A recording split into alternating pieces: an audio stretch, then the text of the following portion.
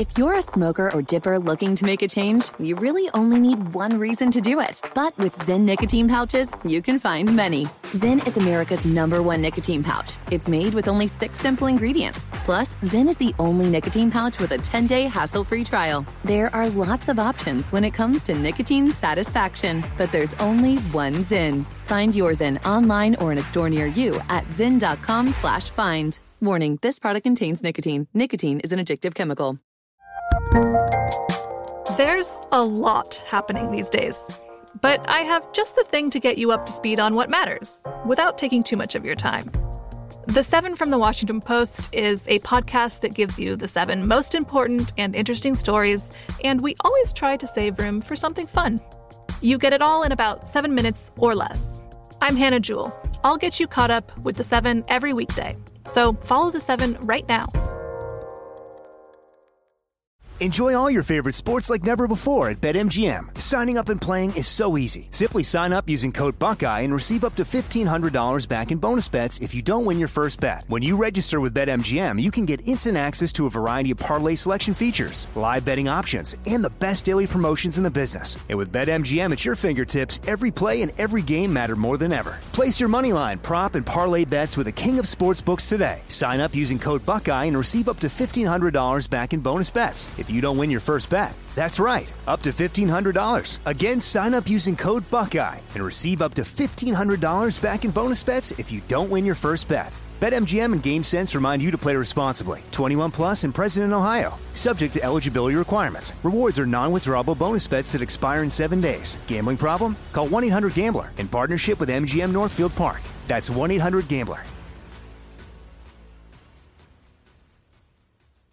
People don't realize the size of some of these guys that are moving around. That's the number one thing that people tell me when they see me, when they've never met me before, and they recognize me. Like, oh wow, I didn't know you were that tall. So, yeah, I'm 6'4", 6'5", and I'm the small guy.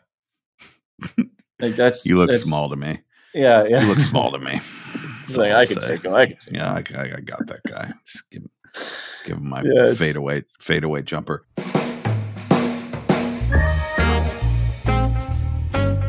Hi, I'm Alex Caruso, and I am a professional basketball player, golf savant, and overall good guy.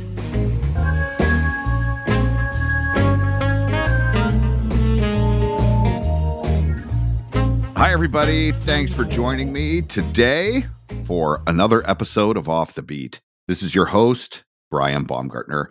And as you just heard, today's guest is none other than NBA star Alex Caruso, or maybe you know him by one of his many nicknames, Bald Mamba, Bald Eagle, Caruso, or as LeBron James likes to call him, the GOAT. And even if you don't regularly watch the NBA, you're missing out, by the way, you have undoubtedly seen Alex as, well, a meme, an internet meme. He's a presence, to say the least. Alex in college was a part of one of the most memorable comebacks in March Madness history, a game I still remember when his Texas A&M Aggies defeated Northern Iowa in 2016. He then went on to sign the first ever two-way contract in NBA history with the Los Angeles Lakers. Now, this means he played for both the NBA and the Development League at the same time. Alex slowly worked his way onto the NBA roster, and he helped the Lakers take the championship back in 2020. After that, he moved to the Bulls, and just this year, he was named to his first NBA All-Defensive first team. Today, we're going to dive into Alex's career, from his high school days in College Station to his taste of victory with the Lakers to his, social media popularity and his favorite nickname. He's been called an underrated player, but, he's one of my favorites. Here he is, the GOAT, Caruso, Alex Caruso. Bubble and squeak, I love it. Bubble and squeak, I know. Bubble and squeak, I cook it every morning, left over from the night before.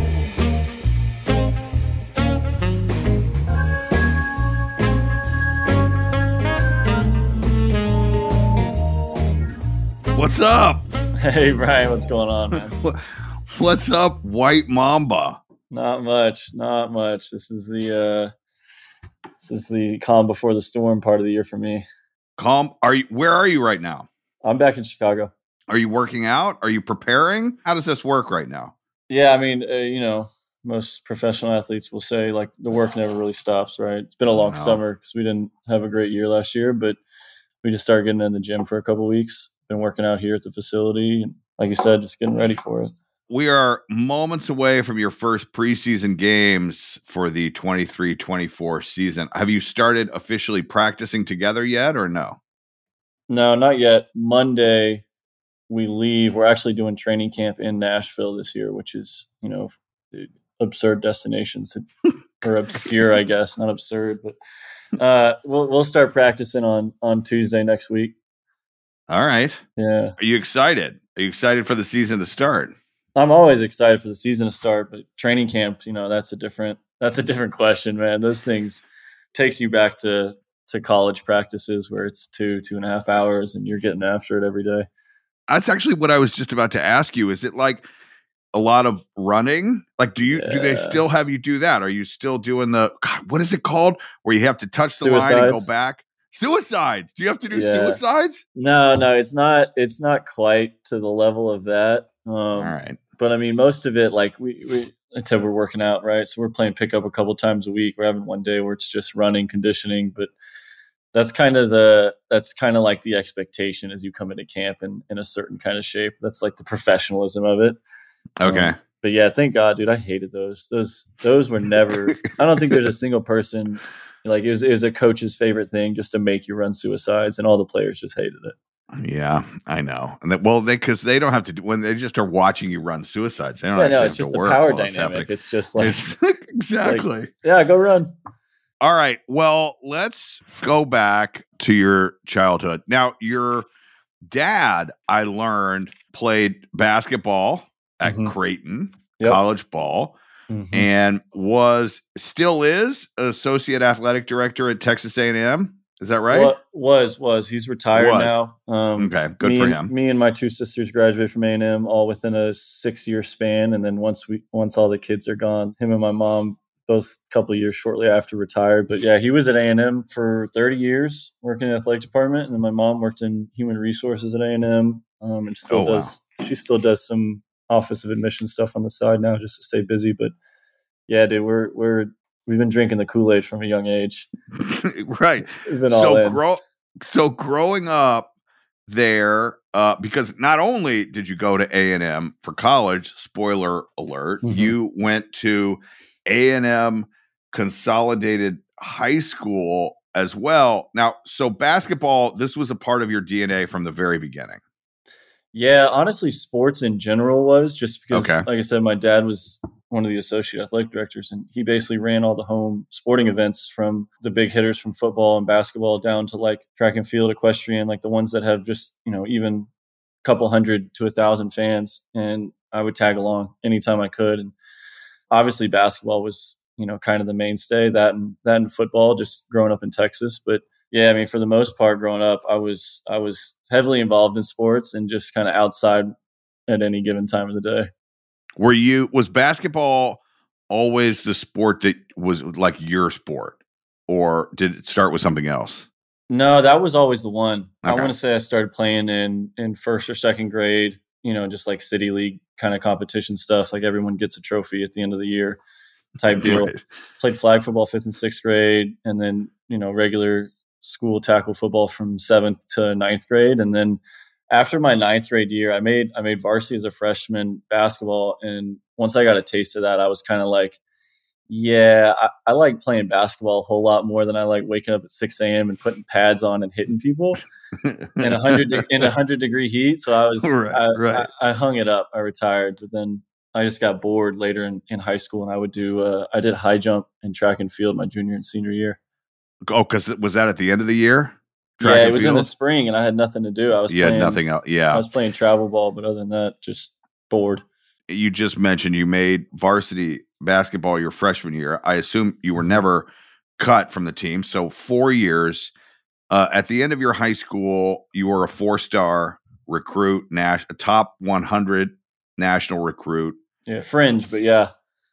Well, third best shooting guard in Texas and 15th best shooting guard in the nation, according to ESPN, and ninth, according to scout.com. So you probably like them better.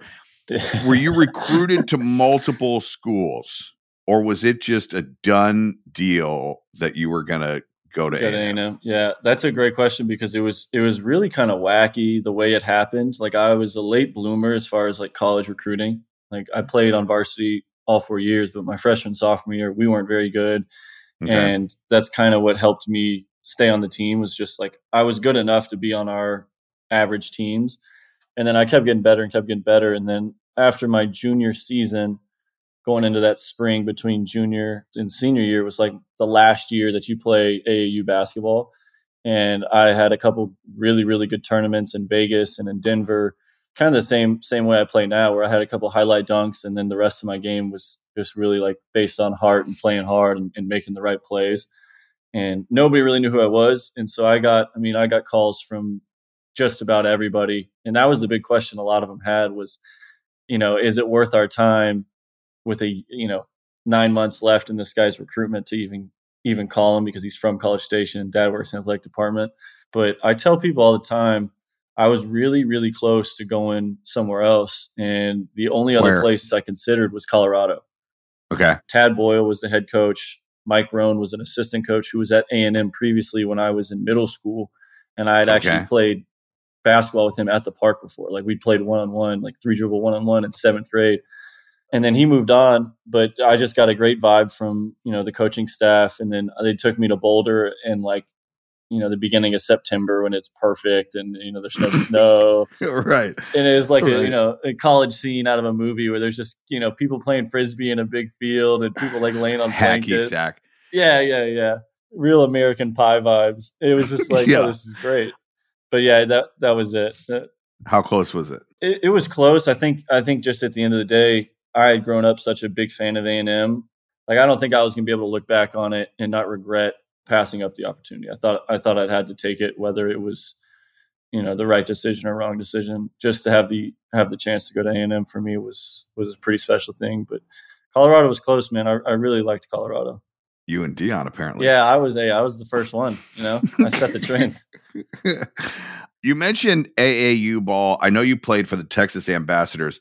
So talk to me a little about this. And I know basketball is so nuts with these side camps and the tournaments and the AAU ball and all of the traveling. I mean, all of that investment that these parents are putting in that may or may not work out.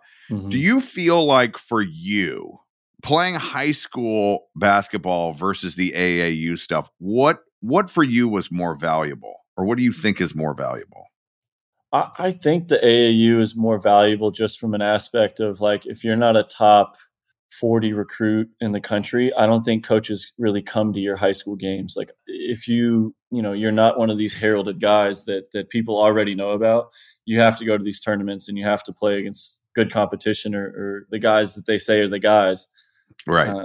In front of these coaches and in front of these people who run, the websites, the scout.com, the ESPN.com, just to, gain some favor, some attention. And when you're there, because you see, I don't know, I feel like I've seen, the video on ESPN or Fox Sports or whatever of some of these games, and you look up in the stands and there's like Krzyzewski and Patino and all of the old school coaches are like taking a look. Did you experience that? Like, were you suddenly there and seeing some of these coaches at these universities that you respected? Yeah, definitely. That was part of the experience for me. That was kind of cool. It was just like, I told you I jumped onto the scene late. So I had a couple of those tournaments where I played in this one called the Easter Classic in Vegas, which was a big one, which had a bunch of the big Power 5 schools. And whether it was the head coach or one of the assistants, I knew who these people were. And they all wear a team polo, so you know who they are. They want to make sure you know. Yeah, exactly. And it was one of those things where like the more tournaments and games I played in and played against these really good players, I was holding my own and I was just as competitive and doing things that I maybe didn't even know I had the capability of doing. And that kind of helped me break out of my shell to just be who I really am, which is a really competitive guy at the end of the day. Right. But, and it only gets more and more. I went to these camps and then got invited to a camp called the Pangos All-American Camp, which is like a big West Coast one. And then I got invited to the NBPA Top 100 Camp, which is like, the one that the NBA puts on to host people. And I got to see NBA guys coaching me and like have this interaction and just have like my foot in the door to this space that I never thought was possible. And then from there, like I said, I'm just wildly competitive and, almost naive to the fact that like these guys are supposed to be better than me and just go out there and play. You go to A&M, your dad's there, your mom's there, you grew up a fan. Is this a college career? Is this a college activity? Or when did you begin thinking about life beyond professional sports? I know you studied sports management, or did you just feel like you wanted to be involved in sports and maybe follow in your dad's footsteps and be at college or professional working in management? Man, to be honest, the entry to college was like, I had no idea what I wanted to do. I was just excited to go play basketball. Like, if I'm being completely honest, school has never been a very high priority for me. Okay. Whether I was going to be a professional athlete or not, my sisters still make fun of me to this day because I was the kid in high school who like didn't put stuff in binder and folders. I just like put loose papers in my backpack. And did just enough to get by and like made it work and kind of just freeballed it. But once I got to college, man, I was like, I knew my dad did the whole sports thing and sports management kind of fell into that same realm. And I'm just, like I said, growing up, I played so many different sports and saw so many different sports being played that I was always kind of pulled towards it. So I kind of thought I would start there. And from there, I just kept doing it because it was something that got me by and something I was somewhat interested in. But throughout the course of my college career, I kept getting better and kept getting better. And then one of my assistants, Kyle Keller, who was head coach at SFA, he was the one who recruited me to A&M, and he sat me down one day. He like did this really cheesy kind of mock-up on a piece of printer paper, and like half of it was like video games and like hanging out with my friends and stuff that was distracting from basketball. And then one side was like a private plane and a big house and like other stuff that was like basically like, if you take this seriously, like you can make a living off of it and you can have a really good career. And he asked me, "Is like, what do you want to do with basketball?" I was like, "I want to play in the NBA." And he's like, "No." It's like, you have to be more concrete about it. And I told him, I was like, "I want to play 10 years in the NBA. I want to have a decade-long career. Like, I feel like that'd be a really good goal to strive for." And looking back on it now, about to go into year 7 and, knock on wood, stay healthy for as many years as I can and play, like it looks like an attainable goal. Just a really, really kind of cool full circle moment. Yeah.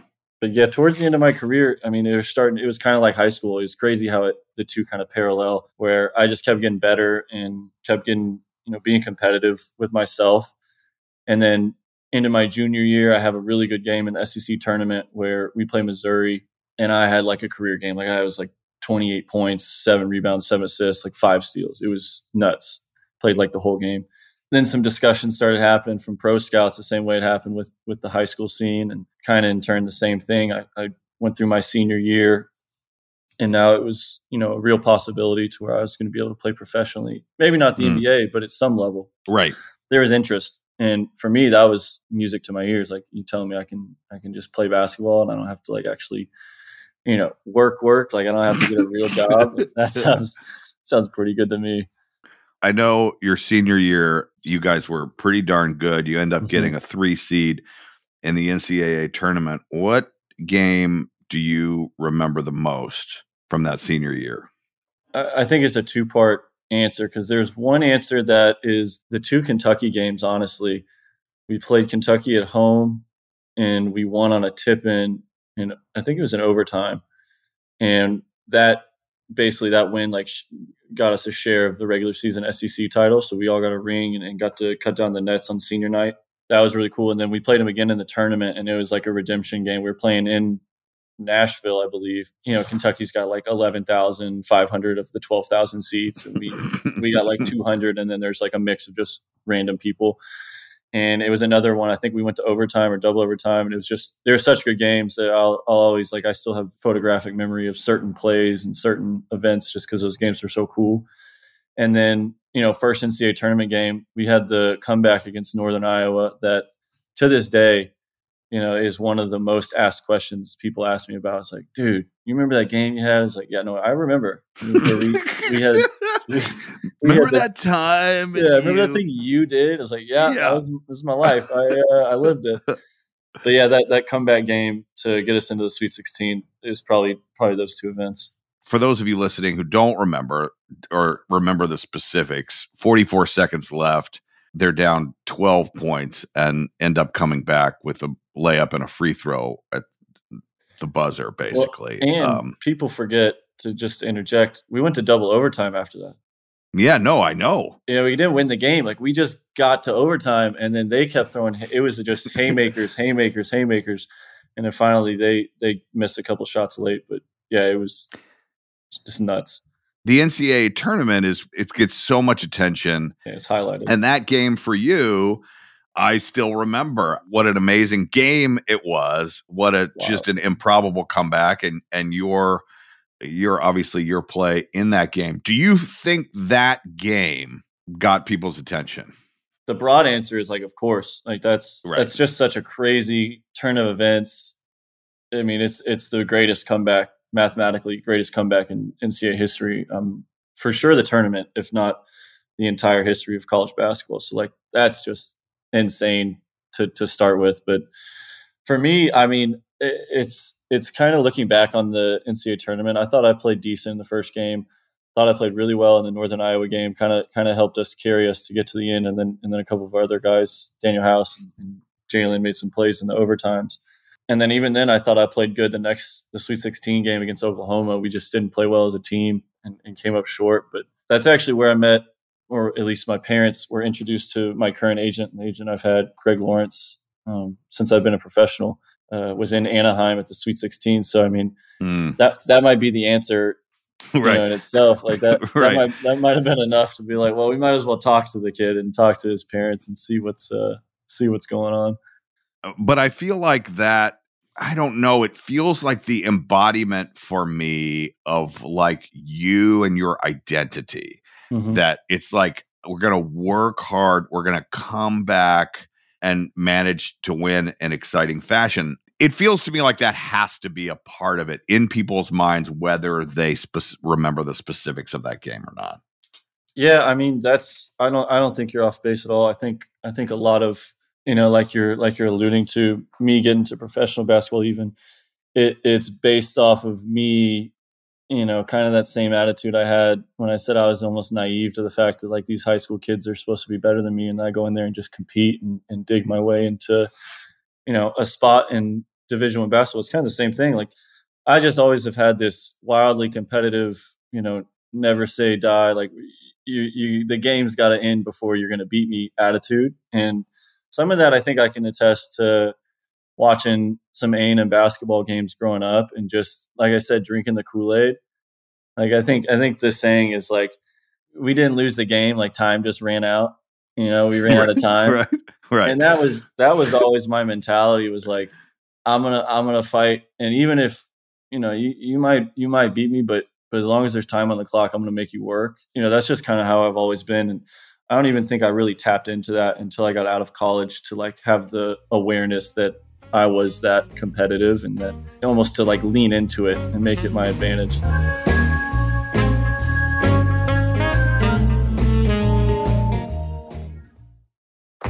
If you're a smoker or dipper looking to make a change, you really only need one reason to do it. But with Zyn nicotine pouches, you can find many. Not only did Zyn create the first ever nicotine pouch, we're still America's #1 choice for smoke-free, spit-free nicotine satisfaction. It could be because Zyn is made with only 6 simple ingredients, including naturally derived nicotine salt. Or maybe it's because Zyn is the only nicotine pouch with a 10-day trial. For anyone worried Zyn won't cut it like traditional tobacco, just ask one of the millions of people who have achieved lasting change. You have lots of options when it comes to nicotine satisfaction, but there's only one Zyn. Find your Zyn online or in a store near you at zyn.com/find. That's ZYN.com/find. Warning, this product contains nicotine. Nicotine is an addictive chemical. I bet you're smart. Yeah, and you like to hold your own in the group chat. We can help you drop even more knowledge. My name is Martine Powers. And I'm Elahe Izadi. We host a daily news podcast called Post Reports. Every weekday afternoon, Post Reports takes you inside an important and interesting story with the kind of reporting that you can only get from the Washington Post. You can listen to Post Reports wherever you get your podcasts. Go find it now and hit follow. Enjoy all your favorite sports like never before at BetMGM. Signing up and playing is so easy. Simply sign up using code Buckeye and receive up to $1,500 back in bonus bets if you don't win your first bet. When you register with BetMGM, you can get instant access to a variety of parlay selection features, live betting options, and the best daily promotions in the business. And with BetMGM at your fingertips, every play and every game matter more than ever. Place your moneyline, prop, and parlay bets with the king of sportsbooks today. Sign up using code Buckeye and receive up to $1,500 back in bonus bets if you don't win your first bet. That's right, up to $1,500. Again, sign up using code Buckeye and receive up to $1,500 back in bonus bets if you don't win your first bet. BetMGM and GameSense remind you to play responsibly. 21 plus and present in Ohio. Subject to eligibility requirements. Rewards are non-withdrawable bonus bets that expire in 7 days. Gambling problem? Call 1-800-GAMBLER in partnership with MGM Northfield Park. That's 1-800-GAMBLER.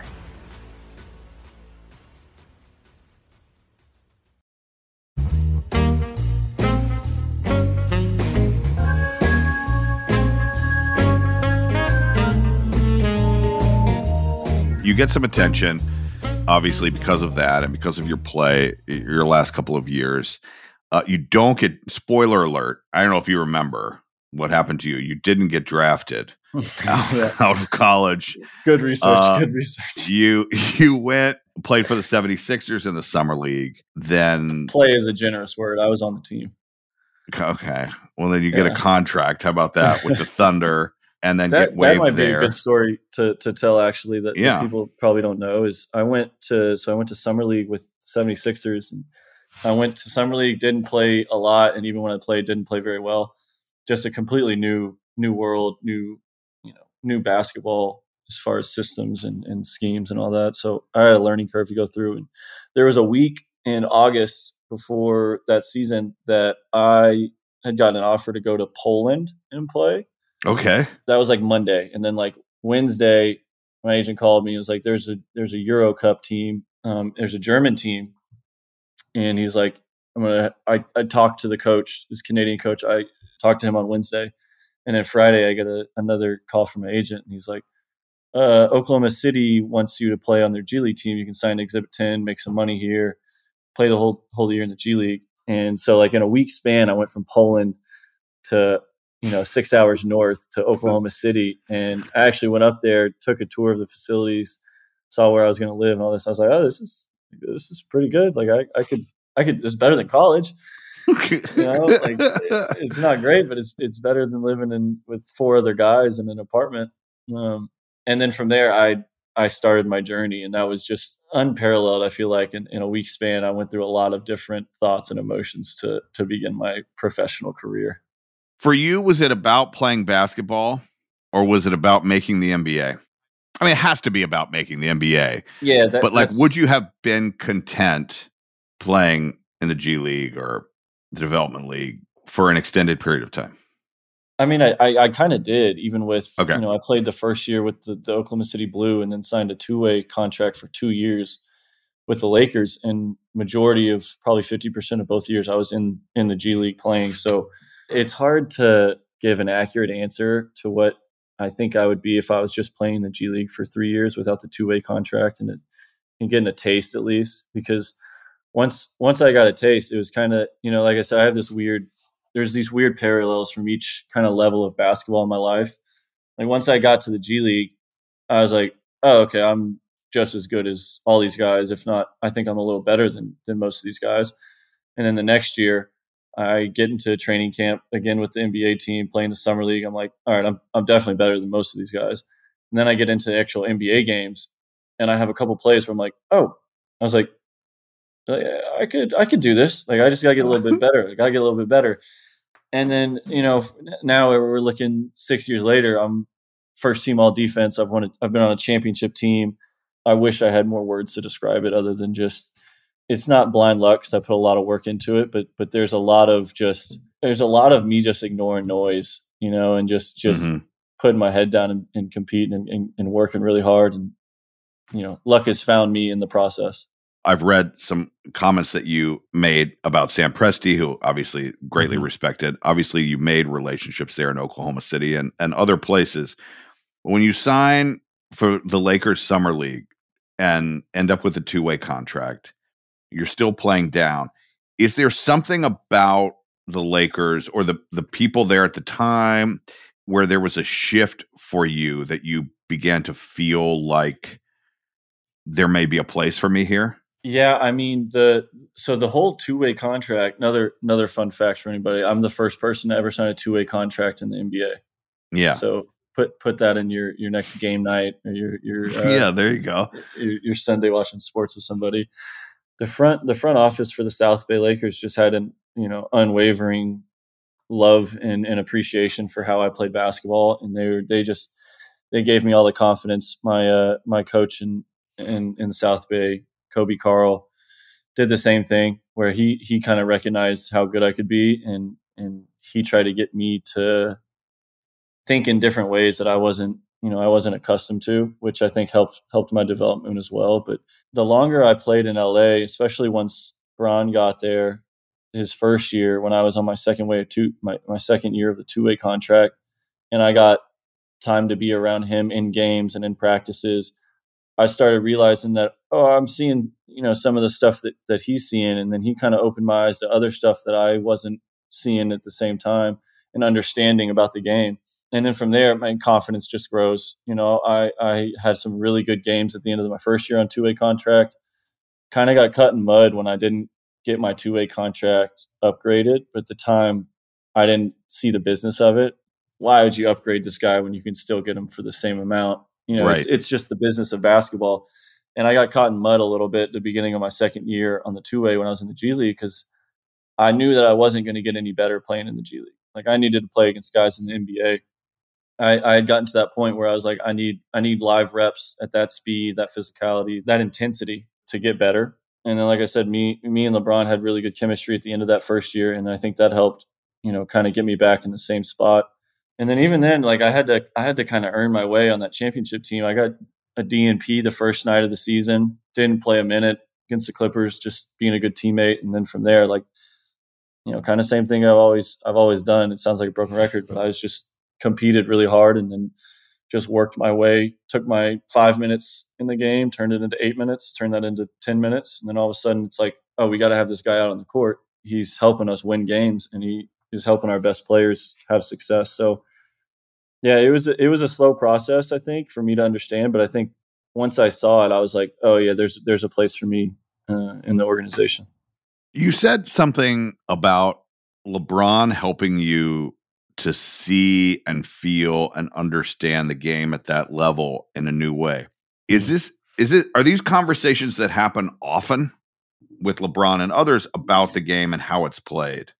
Yeah. And I think I wish I would have asked more questions. Looking back on it, I wish I would have tried to steal more knowledge and more stuff about him. But LeBron and Rondo, two of the smartest guys I've ever played with and probably ever will play with, two basketball minds I've been around. They know everybody's tendencies in the league. They know who likes to go left. They know who likes to go right. They know everything. And that was something to me that I was like, oh, there's a level of detail that you can go into that I'm capable of knowing as well. But I need to learn it, and I need to have, like I said, the reps and the years to gain it, and then to solidify it so it's just second nature. But then just live action in game, there was a play I remember specifically. We played against Toronto, and I ran a ball screen where he set it open side on the wing, and I came off, and I think it was Jeremy Lin guarding me, and I don't know who was on him, but he got clipped a little bit. I came off, hesitated, and then just walked to the front of the rim, made a layup, got an and one. And he immediately we're not making the playoffs. So we got our two-way guy playing with LeBron. LeBron's just playing because he loves to play basketball at the end of the season. and the intensity of him telling me, like, you see what they're doing. They're not coming off of me. You can just walk to the front of the rim and shoot layups. And I was like, oh, you're right. Like that's an in-game read where it's like just learning how teams are playing against you, how they played him. And then once I realized, the gravitational pull that he has on the basketball court, from there, it was easier for me to, decipher and make reads and make plays and put guys in positions before the play happens to take advantage of stuff. I'm asking because I'm truly curious, because you mentioned Rondo and you mentioned LeBron and these guys with one, great basketball minds and experience in the league. How is the insight that they give you better or different than what a coach can see by studying film?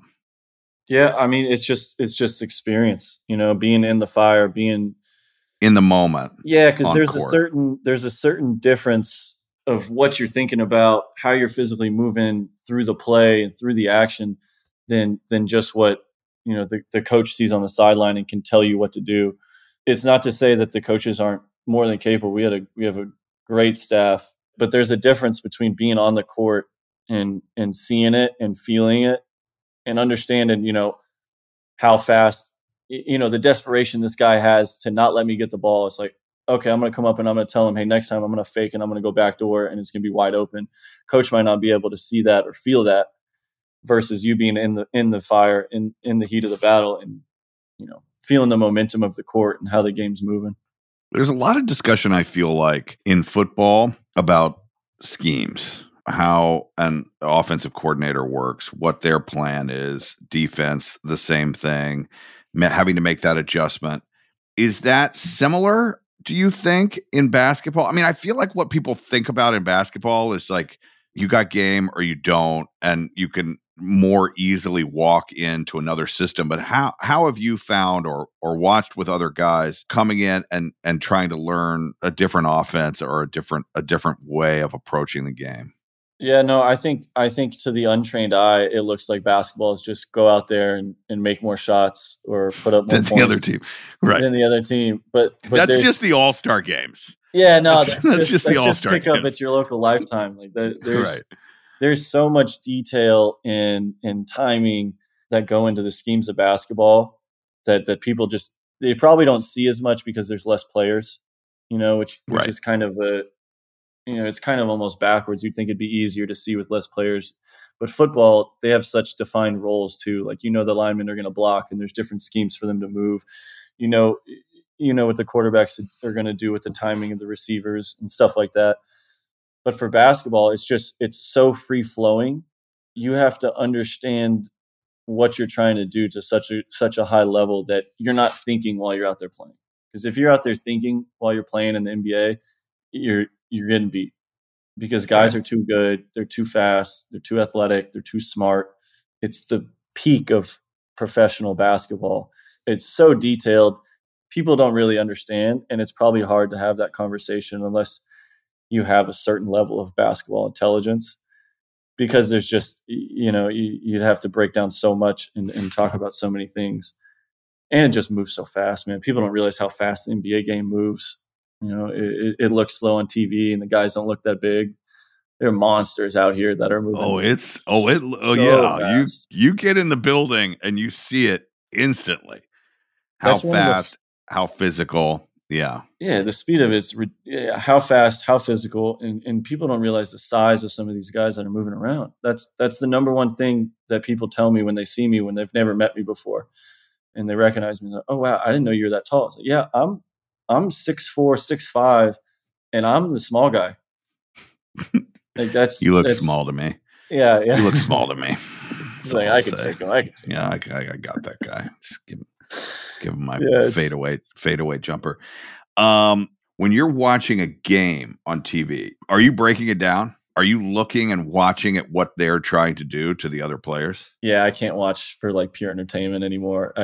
My brain doesn't work like that. Like, I've lost the ability to just sit down and watch a basketball game. All I do is see the flaws of what they should be doing, knowing actually like what teams like to run in certain plays and being like, defense didn't push them to the right spot. It's very analytical, but that's kind of my job. So do you put yourself there? Like, are you like, okay, I'm him, and imagine yourself moving within either an offensive or a defensive play? Do you go that far? Yeah, for the most part, yeah. Especially Yeah. defensively, just because that's kind of how my brain's wired.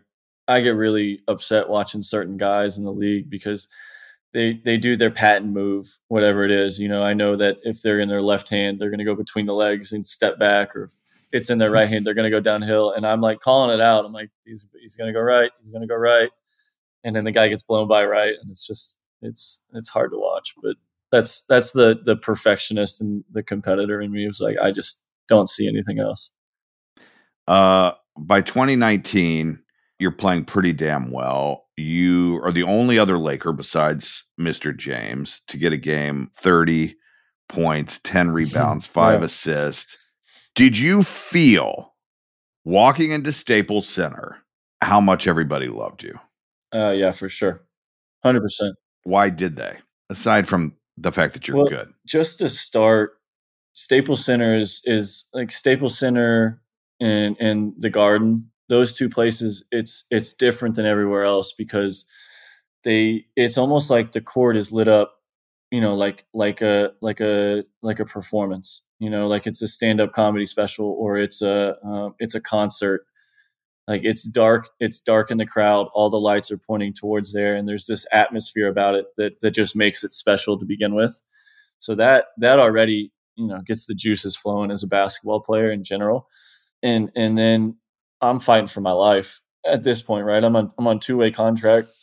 And the way that I viewed it, like a lot of guys, they might get a two-way contract, or they might get, even the first deal I got in LA, it was a 2-year, $5.5 million deal. I had the awareness to understand, like, this isn't a guarantee into the league. Like, this is still like you gotta prove it contracts. And so every time I played, like, I already have the mindset of being super competitive just because I like to play like that and I just love basketball. But now I have like almost a back against the wall mentality going into it as well, to where it's like, all right, I have to perform or else I'm not going to be here. Like I'm not going to have a job. And you mix those two things together, and you had me playing at a high level that I think a lot of NBA players don't play at every night. And I was taking advantage of guys taking plays off. And then even once, I had the reputation, I think it was still like there was a lot of guys in the league that didn't believe that I could play a little bit. And it was still one of those, okay, you got to prove it things. And so my motivation just kept moving and changing. And I think, Lakers fans are one of the more spoiled fan bases in pro sports with as much success as they've had, but they have high expectations, and they just, we talk about A&M, we drink the Kool-Aid. Lakers fans drink the Kool-Aid hard. And if you go out there and you play to win and you play hard, they just have a certain appreciation for it. And this was, you got to remember the time this was for the franchise, right? This is coming off of after Kobe left. There wasn't a lot of success. They had young players and they were trying to find teams. It was a really low period.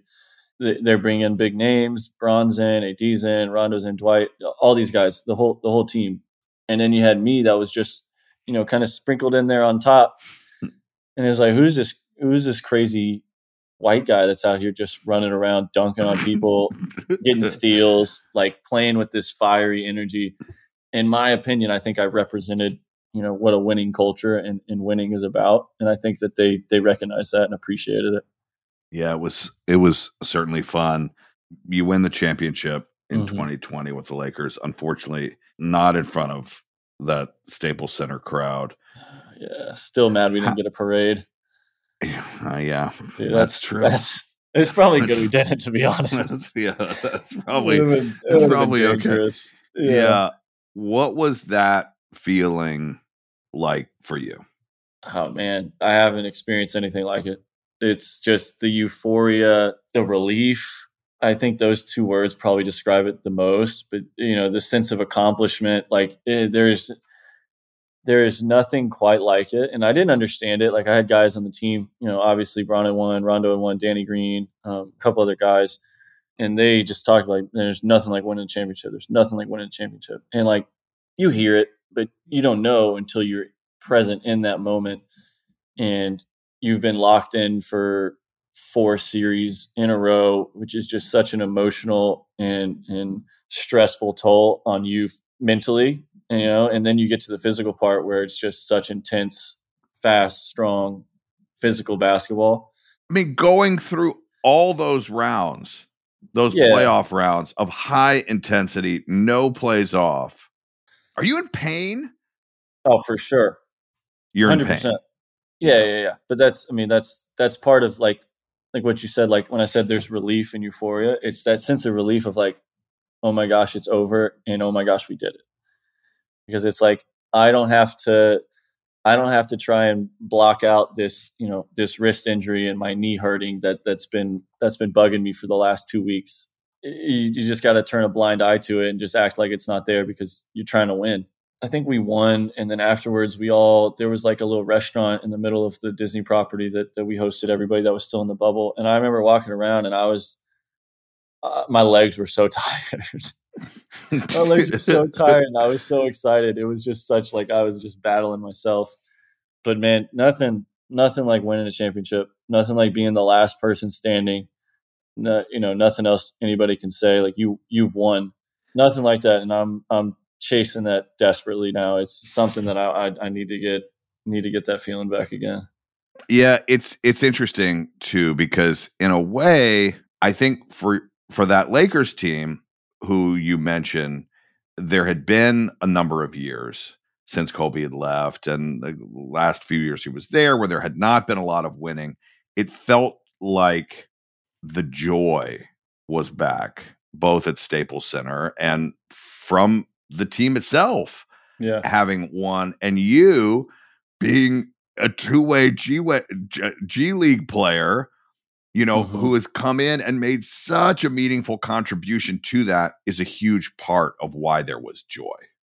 Yeah, I mean, I'm sure everyone that's won a championship or won a championship, like your phone afterwards is blown up with people congratulating you from every walk of life. And that was something for me that was just really cool that I remember being really present for, was so many different walks of life and people that, had no expectation of me making it to the NBA and winning a championship, that were just so happy for me. And it was just so cool to see, even people from high school to, AAU, college, people that's so awesome. Family friends we had grown up with that I know, just that were so happy for me. And it wasn't like, you could tell it wasn't, oh my gosh, so happy for your, basketball accomplishment. It was just like, we're so happy for your success, as an individual. And that made it, even a little more special for me.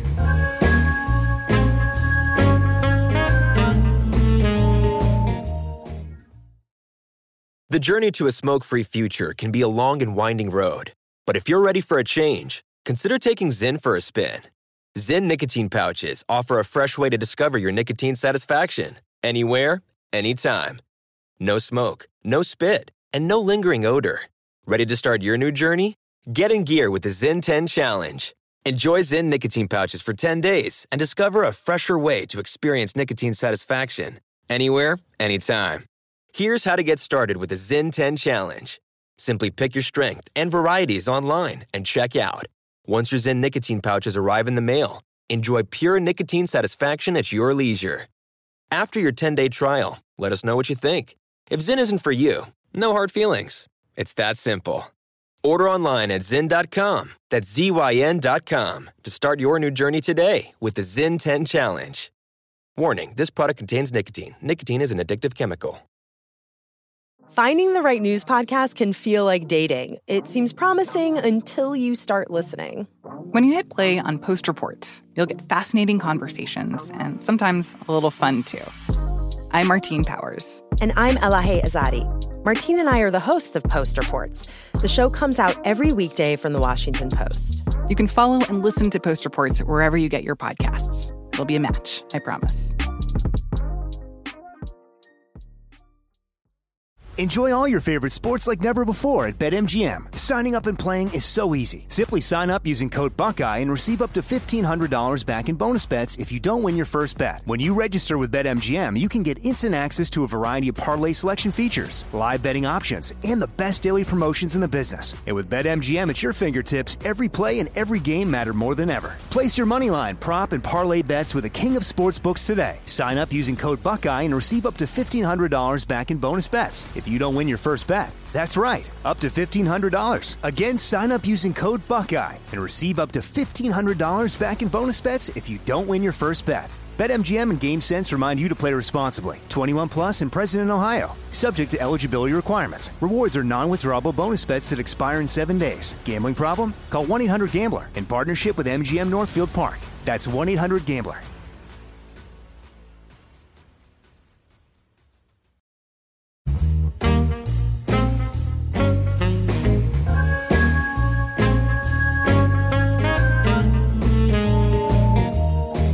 You mentioned before that it's a business.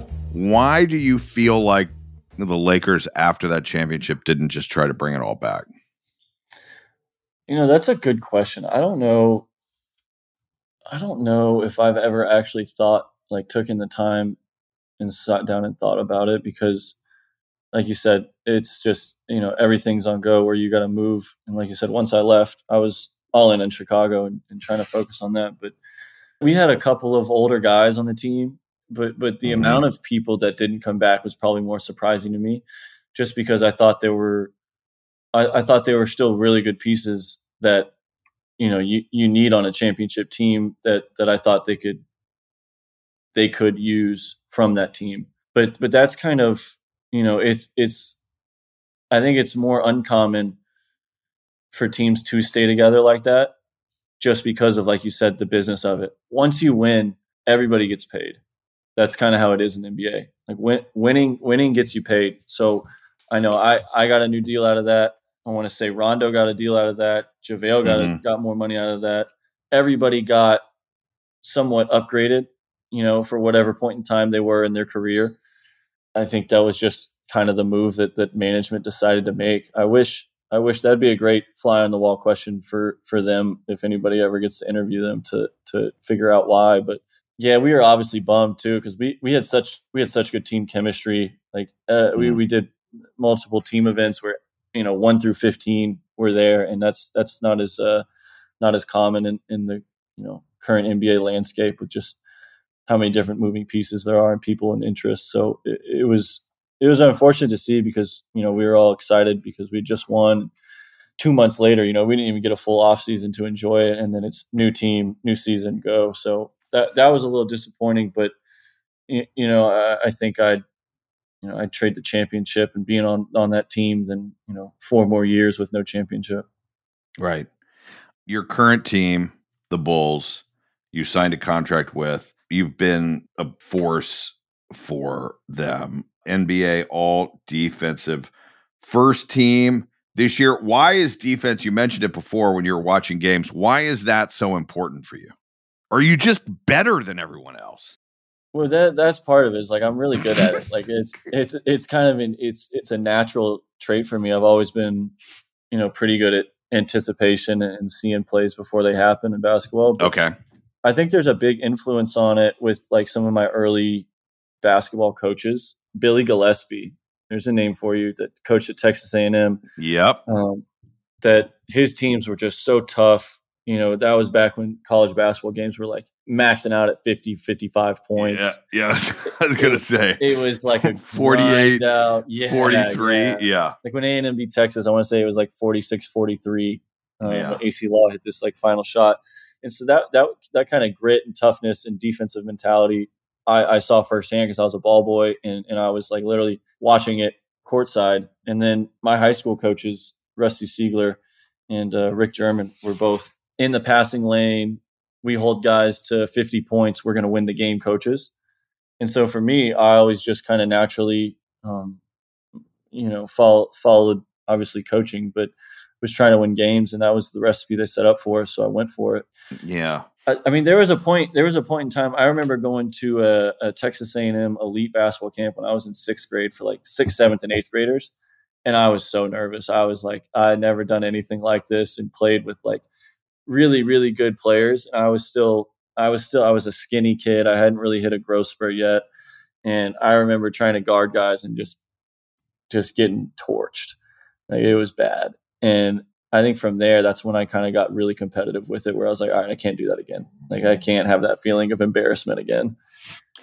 Have I ever told you my embarrassing basketball story? No, I'd love to hear it. I feel like it's going to be a good one. It still sticks with me to this day. So I went to elementary and junior high school, but it ended in 8th grade. And there was another school that I knew at that point I would be attending the next year for 9th grade, high school. Now it went elementary school through high school, by the way, Westminster Schools in Atlanta, Georgia. Shout out. And I'm playing I am the starting center for, I guess I when I talk to athletes, when did you grow? When were you one of the tall kids? I think starting in high school for me, like I think my freshman year, I had 3 months where I grew an inch, like September, October, November. Yeah, I think I was. I think I must have been early. Yeah, because I was the center. I mean, I am like 6'2", 6'3". But I feel like I was that tall then. I don't know if that's true. I didn't dunk even then. Let's be clear. But I was the center. I was playing against the school. So all the guys out there, 8th grade or, junior high team. Yeah. And there's a free throw happening. And I kind of feel like I know where this is going. I'm there in the lane. They're shooting a free throw. Yep. And I don't know where my brain went, but he misses. I jump into the lane. Great rebound. And I felt like without even touching the ground, I put it right back up and in. Yeah. For them. Yeah. Because they were shooting the free throw. And it was, my memory is so clear still of like, yes, to like, what did I just do? In like a millisecond. That's so But tough. I felt the yes at first and then saw one face and then saw laughter from their team. And I was like, oh my God. And then just running back the court to go on offense, even though I just scored, just feeling like I imagine if somehow one of those dreams, right, where you end up naked at school or something, just feel like running back down the court, like, what did I just do? That's probably one of the more common middle school basketball plays. I think that is it? I think that happens a lot more often than you think. Man, it feels like I'm the only one that ever I feel like done I've it. seen plenty of those, but yeah, that's a tough one. I'm not gonna lie, that's a tough one. I don't even have words of condolence. It's just next play. Yeah, well, that's the only thing you can do is just keep going. Yeah, it really is. It really is. You just have to ignore it. I did it. Home game, laughter. I mean, adults laughing at me as an 8th grader. Yeah, that's traumatizing. That's on the side, just laughing. It's awful. Yeah. Just awful. If you play the game long enough, you're gonna get embarrassed eventually. Really? What's the most embarrassed you've ever been? I mean, I'm pretty sure I airballed a free throw in high school. That's not that bad. I don't really get embarrassed too much anymore because there's kind of like that chip on my shoulder of like, even if it's one play, like last year, Jalen Brunson crossed me bad, like probably the worst one I've had in a while. Ooh, like an ankle breaker? Yeah. Like I touched earth and it was like the end of the game. It was like a dagger shot where it was just like, that one sucked. But then I was just like, yeah, well, I'm guarding the best players in the league night and night out. I'm going to get embarrassed probably once a night. It might not be as bad as that, but like there's going to be one play where it's like they make a really good move and the crowd just goes, ooh. And I'm just, that one. Yeah, I got such short-term memory now. Like that stuff doesn't really even faze me. It's more so just like, all right, let's make sure we don't compound these mistakes and get more oohs and ahs.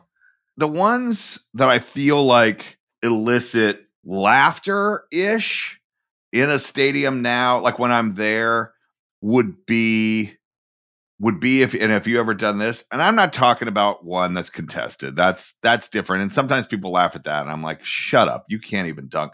Is a wide open Missed back layup. rim dunk. Oh, you No, missed the missed dunks. just, but I mean like a breakaway. Yeah, And you yeah, see yeah. it occasionally, and Just tries to go way too hard and back rim shoots into way the off. stands. Yeah. Yeah, always like that would be. Have you done that?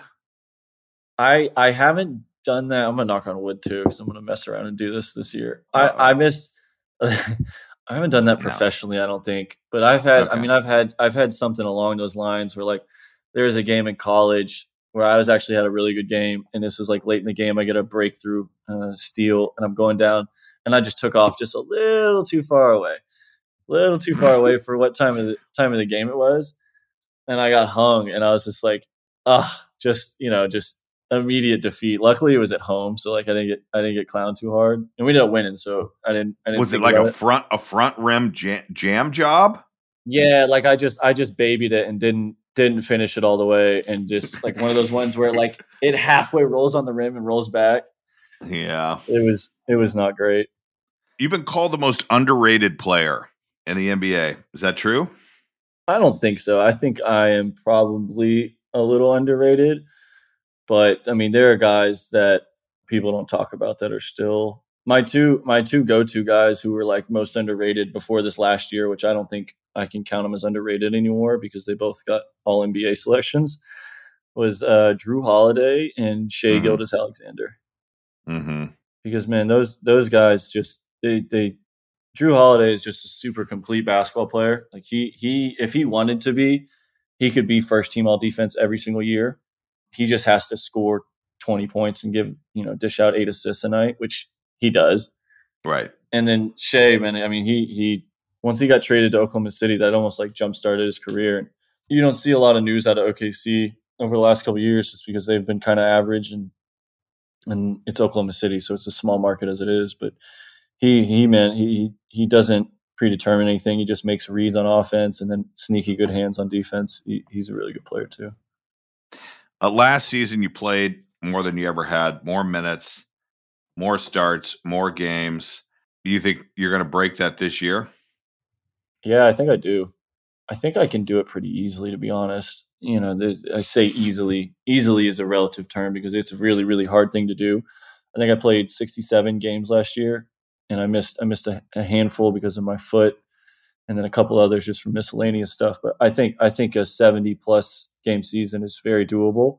And then, I mean, the minutes and the starts kind of have to deal with how our season goes with personnel.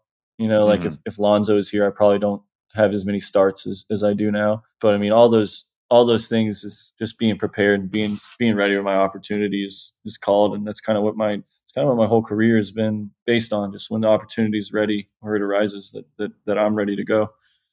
Caruso, the bald eagle, bald mamba, not mama.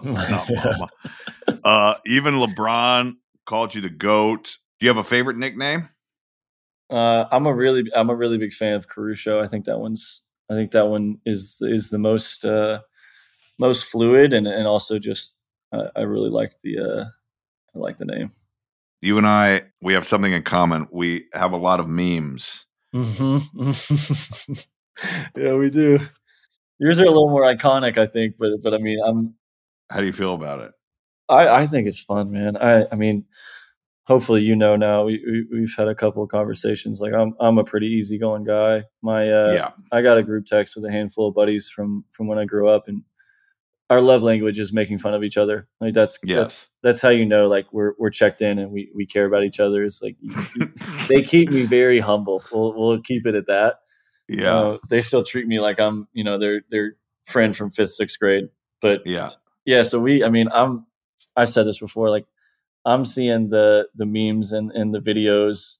They're sending them to the group chat before I even have a chance to see them firsthand. So they do a good job of keeping it light, but I also prefer it that way. How's the golf game? Man, the golf game is actually it took a really, really big step forward this summer. I got into my club, Spanish Oaks in Austin. I got hot into June, beginning of July, which makes me even more upset. I couldn't play in the tournament this year. I had a buddy get married on that Saturday. Oh no! Yeah, dude, just it still hurts to talk about. Why did you go to the wedding? A wedding is come on. Yeah, I know. Looking back on it, I maybe should have flipped a coin, but he's been a good friend to me for a long time. So I felt I needed to represent him very well and be there. Did you stand up at the wedding? I had a good time. No, I wasn't in the wedding. Oh, you just attended? Yeah, jeez. I know. I'm a nice guy. But golf game, man, we had a stretch into June, beginning of July, where I think I got my handicap down to a 3. And it was sounds like you and I need to play. It was I like that. It was I like that number. It needs to get updated because I played in this Live Pro-Am event last Thursday, and I had a good day, but it wasn't anywhere in 3 territory. Well, best of luck. Games starting in the association coming up here just about a month, the end of October. Best of luck to you this year. Best of luck to the Bulls. You going to make the playoffs this year? Yeah, have to, not an option. Should have made it last year. We gave away a lot of games, so we should have a little bit of a chip on our shoulder and definitely get there. If we're not, I'm gonna be hibernating because I'm just pissed and embarrassed and upset. So, well, good. I don't want you hibernating. See you in the playoffs, Brian. I don't want you hibernating. I'll see you in the playoffs, if not before. I'll try to make it there to Chicago and see you play a home game. Thanks for coming on, and seriously, good luck this year. Let's make all NBA defense again. All right. That's always the goal, man. I appreciate it. All right. Thanks, bud.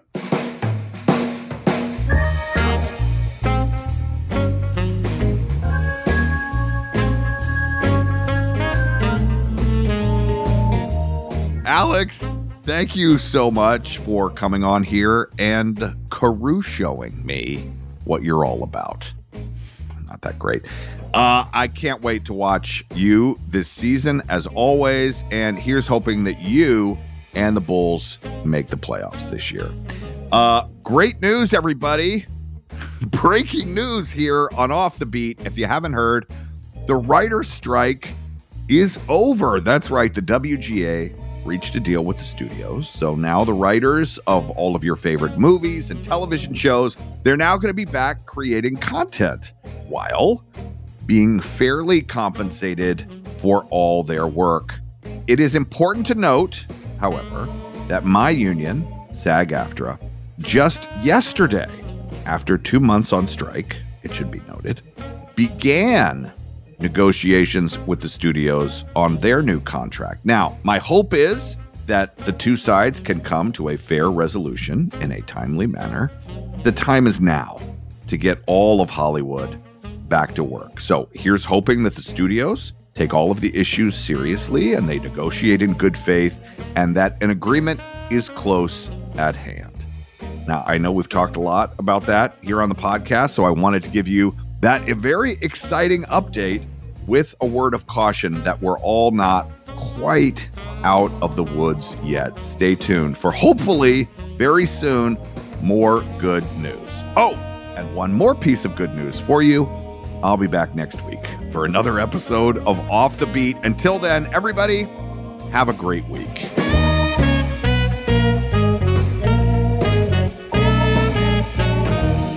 Off the Beat is hosted and executive produced by me, Brian Baumgartner, alongside our executive producer, Ling Lee. Our senior producer is Diego Tapia. Our producers are Liz Hayes, Hannah Harris, and Emily Carr. Our talent producer is Ryan Papa Zachary, and our intern is Ali Amir Sahin. Our theme song, Bubble and Squeak, performed by the one and only Creed Bratton.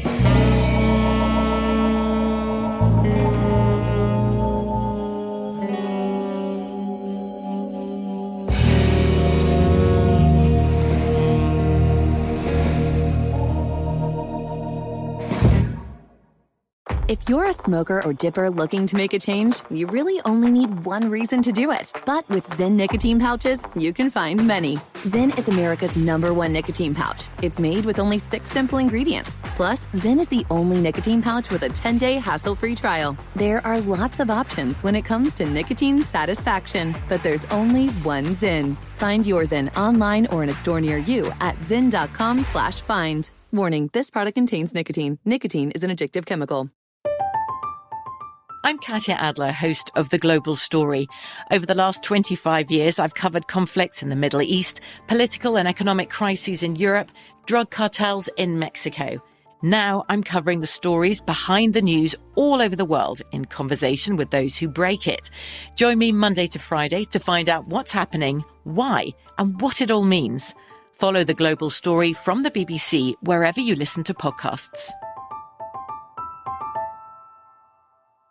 Xfinity has free premium networks for everyone this month, no matter what kind of entertainment you love. Addicted to true crime? Catch killer cases and more spine-tingling shows on A&E Crime Central. Crave adventure? Explore Asian action movies on Hi-Ya. Searching for something extreme? Check out skating, snowboarding, and more on Fuel TV Plus, the global home of action sports. And find crowd-pleasing bops on iHeartRadio's Hit Nation playlist. There's new free shows and movies to love every week. Say free this week in your Xfinity voice remote.